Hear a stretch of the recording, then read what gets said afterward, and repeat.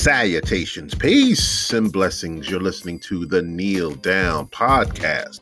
I am your host, the Commish, and we are coming up on the midnight hour here, Monday night. Just got finished watching the Monday night special. Came very close.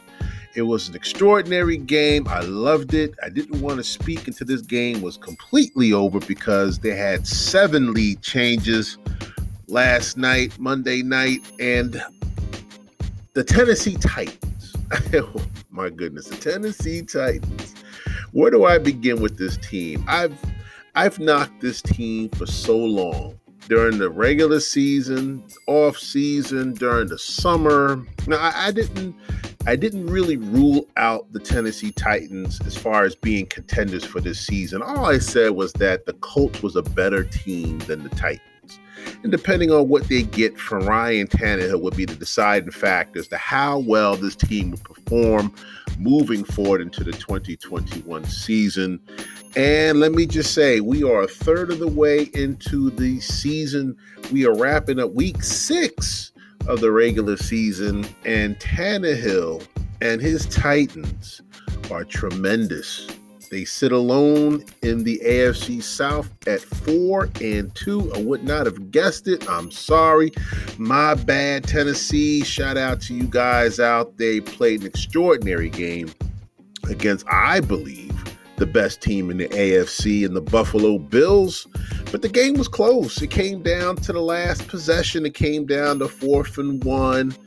Josh Allen tries to sneak it in for at least a yard. They were 2 yards out from a touchdown, and they lose on that play, 34-31.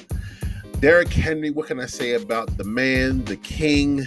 King Henry, Derrick Henry runs for 3 touchdowns as he normally does. It seems like it's on average now for this guy to run at least 2 touchdowns a game. He gives you 3 in a winning game against the Buffalo Bills. Exciting game.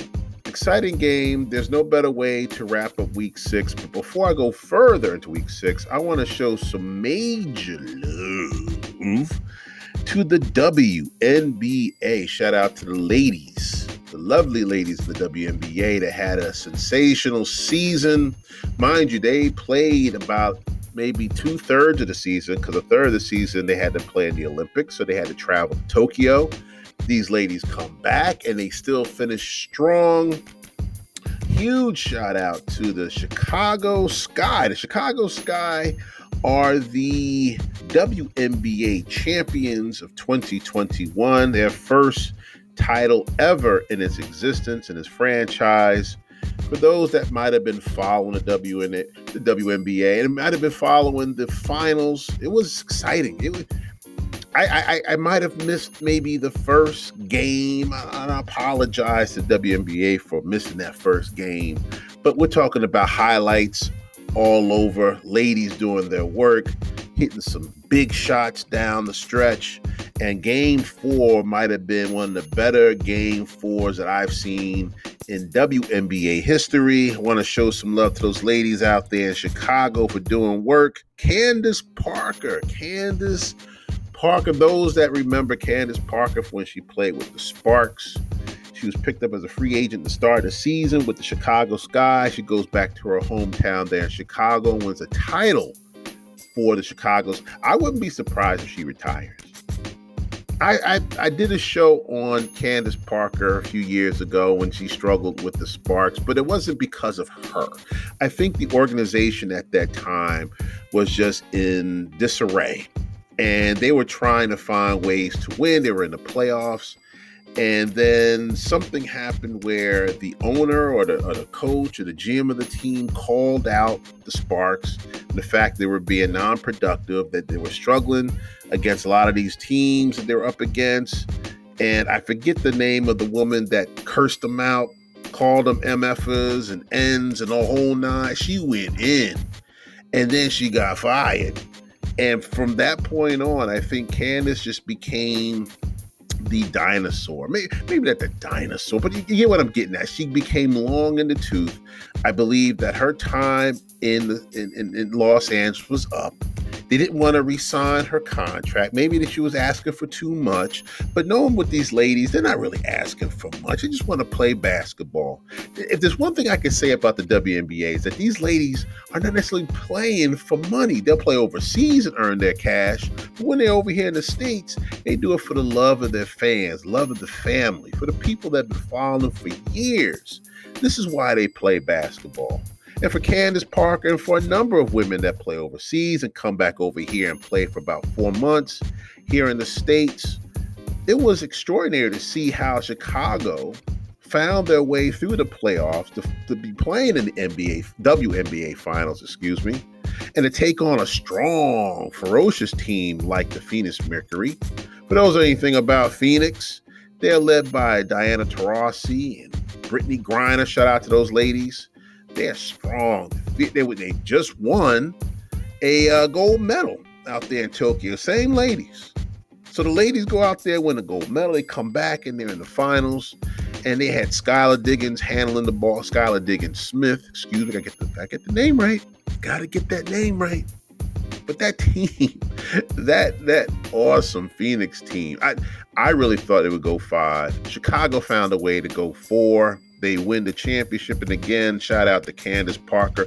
I wouldn't be surprised if she retires because she has put in some time in women's basketball. But even if she doesn't, kudos to her. She played strong, finished with 16 points, 13 boards for that team. Her second champion. I can't believe this is only her second championship, but she did an extraordinary job again with the Sky. Got to also show some love to Allie Quigley, who scored 26 points. She had the high points for that game 4.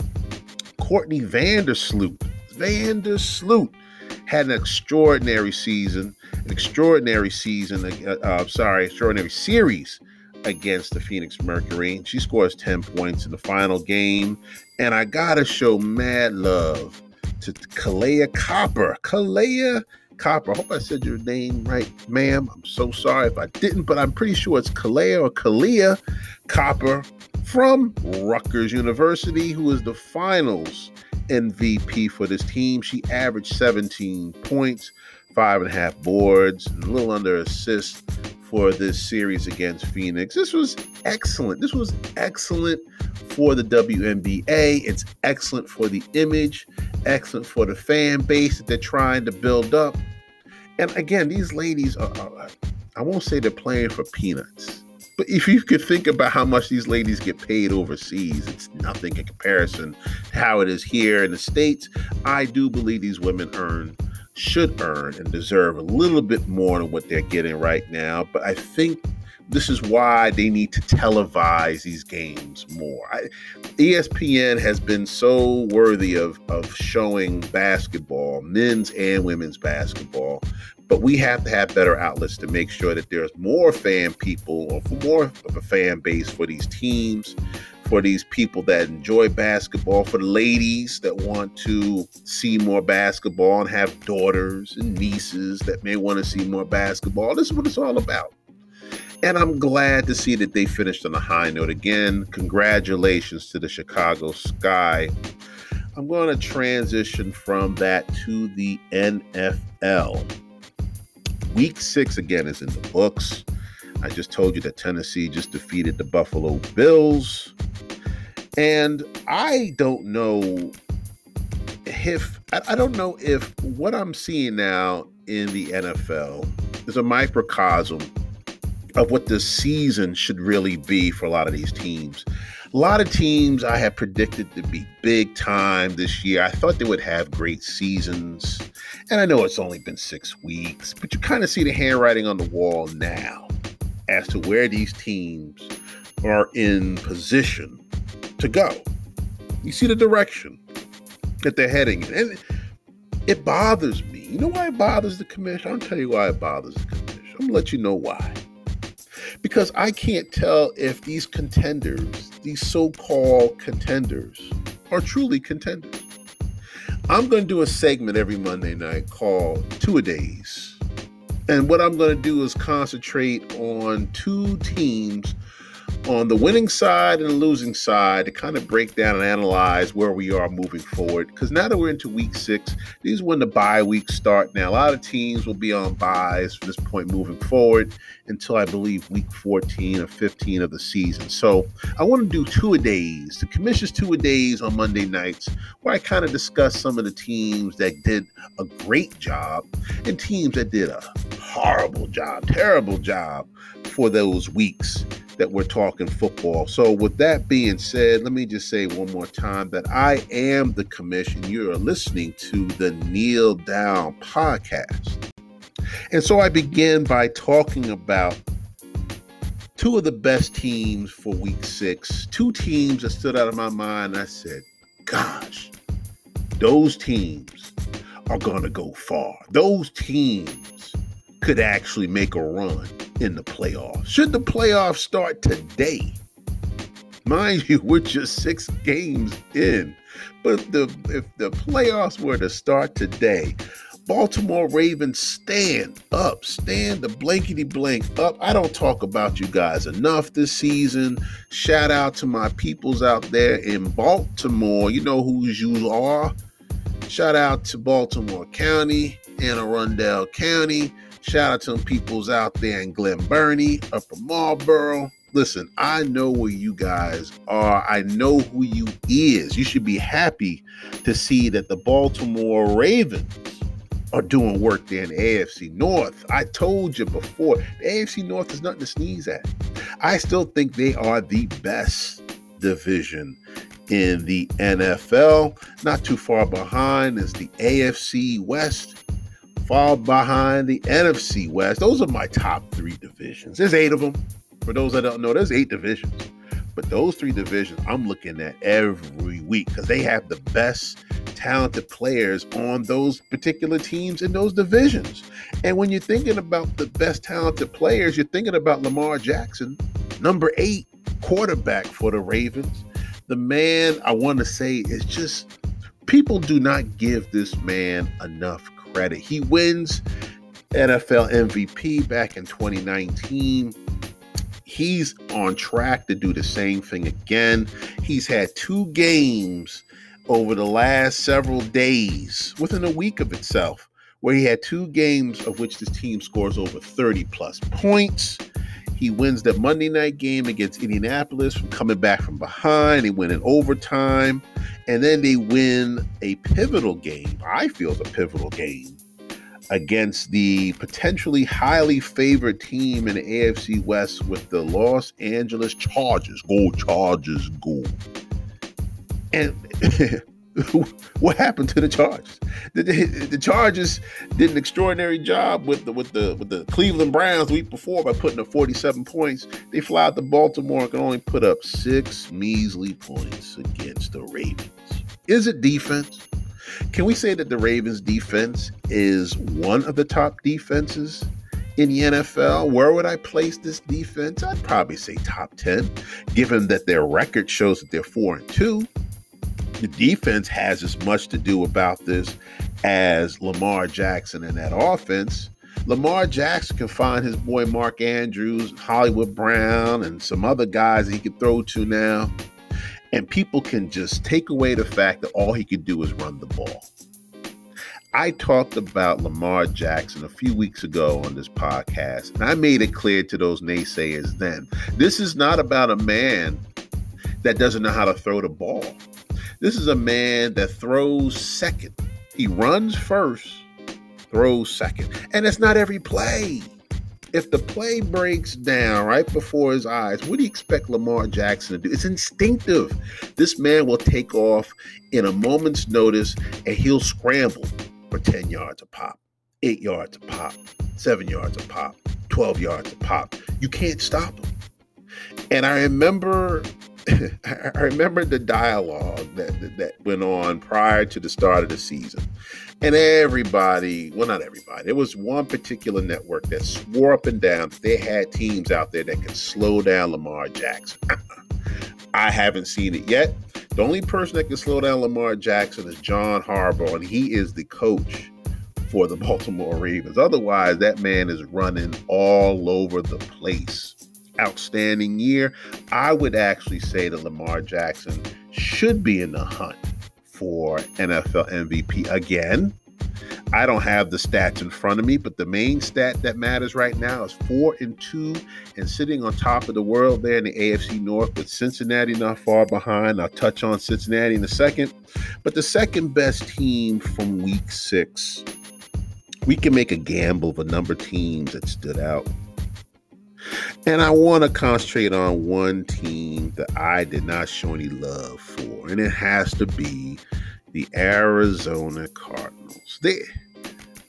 I listen, every week I'm down in the Arizona Cardinals. This is the commish being upfront and honest right now. This is the commish actually humbling himself right now for all the wrong sayings and the downing of the Arizona Cardinals. I down the coach. I down Kyler Murray. That dude is too short. He don't know what he's doing. This dude is running around in circles. I've had everything said about Kyler Murray, and now I'm taking it all back. The way that they played against Cleveland, at Cleveland, was sensational. It was magnificent. I don't remember the final score, but I know they put up 30-something points. I can't remember everything about what Kyler Murray did. I know that man threw for, I believe, 3 touchdowns. And Kyler Murray does it almost as if he struggles to throw the ball, or he struggles to find his receivers, and he finds a way to connect. He finds a way to win this game for this team. And it's not just Kyler Murray, and it's not just DeAndre Hopkins, and it's not just Chase Edmonds and James Conner. It's still the fact that defense comes to life. That defense is amazing. Amazing. Can we compare Arizona's defense to a Baltimore's defense, maybe even a Dallas's defense? Sure. For what they did to Cleveland and how they played against Cleveland, Cleveland only put up 14 points. And mind you, Cleveland was supposed to be the most complete team going into this season. But outside of them being riddled by injuries, let's just say that Baker Mayfield has a long road ahead of him. I would not be shocked if I tell you right now that the man would be franchised. I don't think they've restructured his contract yet. Now, if they decide they want to restructure his contract and give him an extra few years, fine. Because that would be up to the organization to do so. It'll be up to the GM. I believe his name is Andrew Berry, that wants to do something like that. That'd be up to him. And, if you're trying to ride the train, this Baker Mayfield train, and say, well, this is our man moving forward, kudos to you. Salute. God bless. Because for what I see out of Baker Mayfield, he looks like a person that just does not know what to do with himself in the pocket. It's almost like if Baker really wanted to run and he's telling himself, I'm not running. It's almost like he can see everybody else scrambling and Baker saying to himself, I'm not going to scramble. I'm going to do my best to connect with my receivers. The problem is he's not. He struggles to connect with OBJ. He struggles to connect with his tight ends. This is a Baker Mayfield you don't want to see now. Or maybe you do, depending on the perspective you're talking about. Because Baker does have time to improve. It's just the fact that in that division of the AFC North, guess who's on their tail? As a matter of fact, guess who's already passed them in the division? The Cincinnati Bengals. Who they? Cincinnati Bengals. Who they be? Oh my goodness. They're passing the Cleveland Browns. They are a game behind the Baltimore Ravens. And I had the Cincinnati Bengals in the basement. But back to Arizona. I digress on those guys, but it's just amazing how I'm watching this game, and I just knew this was the game they're going to struggle. And these guys are 6-0, the only undefeated team going into week 7. That says a lot. That says a whole heck of a lot for a team in that division, of which you have the Los Angeles Rams, you have the San Francisco 49ers, and a struggling Seattle Seahawks team that could still be deadly. Arizona still find a way to win. Congratulations to the Arizona Cardinals. Those are two teams for my two-a-days I want to concentrate on for this week. There's other teams that did well. Shout out to Dallas. Shout out to Green Bay. Winning 4 straight, I believe, or 5 straight now. They laid the smack down on Chicago. I don't know how it is. And you heard what Aaron Rodgers said, I own you. I own you. Go ahead, Aaron Rodgers. Do you, man. I get it. I get it. This is a rivalry you don't want to take lightly. And he had to make that known right there in Chicago. I own you. And he sure does. It's amazing what Aaron Rodgers can do against just one team in the division.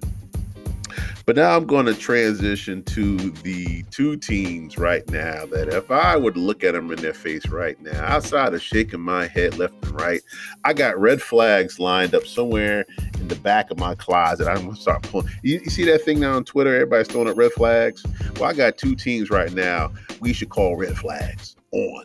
And I'm going to start with the Washington football team. You were in the playoffs last year, man. Yeah, you're my team. Yeah, I'm gonna dog you. I'm gonna ride you. Because why are we struggling watching these games of which you're up at halftime by 3 against Kansas City? You got Kansas City in the bag, and you can't find a way to seal the deal. You can't find a way to find plays for Taylor Heinicke to play a better game than that. You mean to tell me that we can't run the ball on a team that has one of the worst run defenses in the league? You mean to tell me the running game was not an option? What's the problem? Antonio Gibson, you didn't want to give him the ball? JD McKissick, you didn't want to give him the ball? So you mean to tell me there was nobody on that bench that could have ran that ball for at least 50, 60 yards a pop? Whatever the case might have been. They looked horrible, terrible. I'm embarrassed to even call my favorite team because they did not play like a team that wanted to win that game. They wanted to give Kansas City the love and the credit to say, you know what, we know you're a good team. We know you were in the Super Bowl last year. You guys can just have this game in spite of the fact that we're honoring Sean Taylor. If you're winning this game, it's because of Sean Taylor, because that's what Sean Taylor would have wanted, God rest his soul. Why was this such a struggle for the Washington football team? Who do you blame? I'm looking at Scott Turner crazy. Cross-eyed, to the side, upside down. I don't understand you, Scott Turner. Why is it hard to find plays that work for this offense? It's not a bad offense. But for some reason, they cannot commit and converse on third downs. And then you leave it up to that defense to go out there and win the game for you. They can't do that. These guys are working and playing on fumes. You expect Chase Young to run down everybody? I mean, come on, man. This is horrible. Horrible football right now. No reason why they should be 2-4. No reason for that. I think they could be as competitive as Dallas, but I know there's a lot of people out there that say different, but I'm the commissioner. This is my show. I'm going to tell you right now. Washington football team needs to wake the blankety blank up. And another team needs to wake the blankety blank up is the Miami Dolphins. You fools lose 5 straight? Was that right? 5 straight?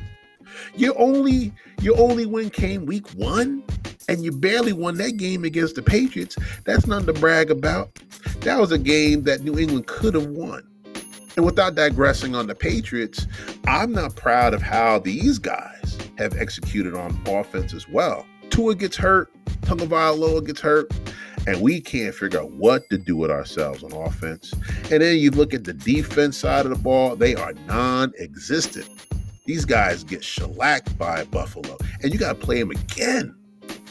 These guys put up 35 points, and you guys could not find 1 point to put up on Buffalo.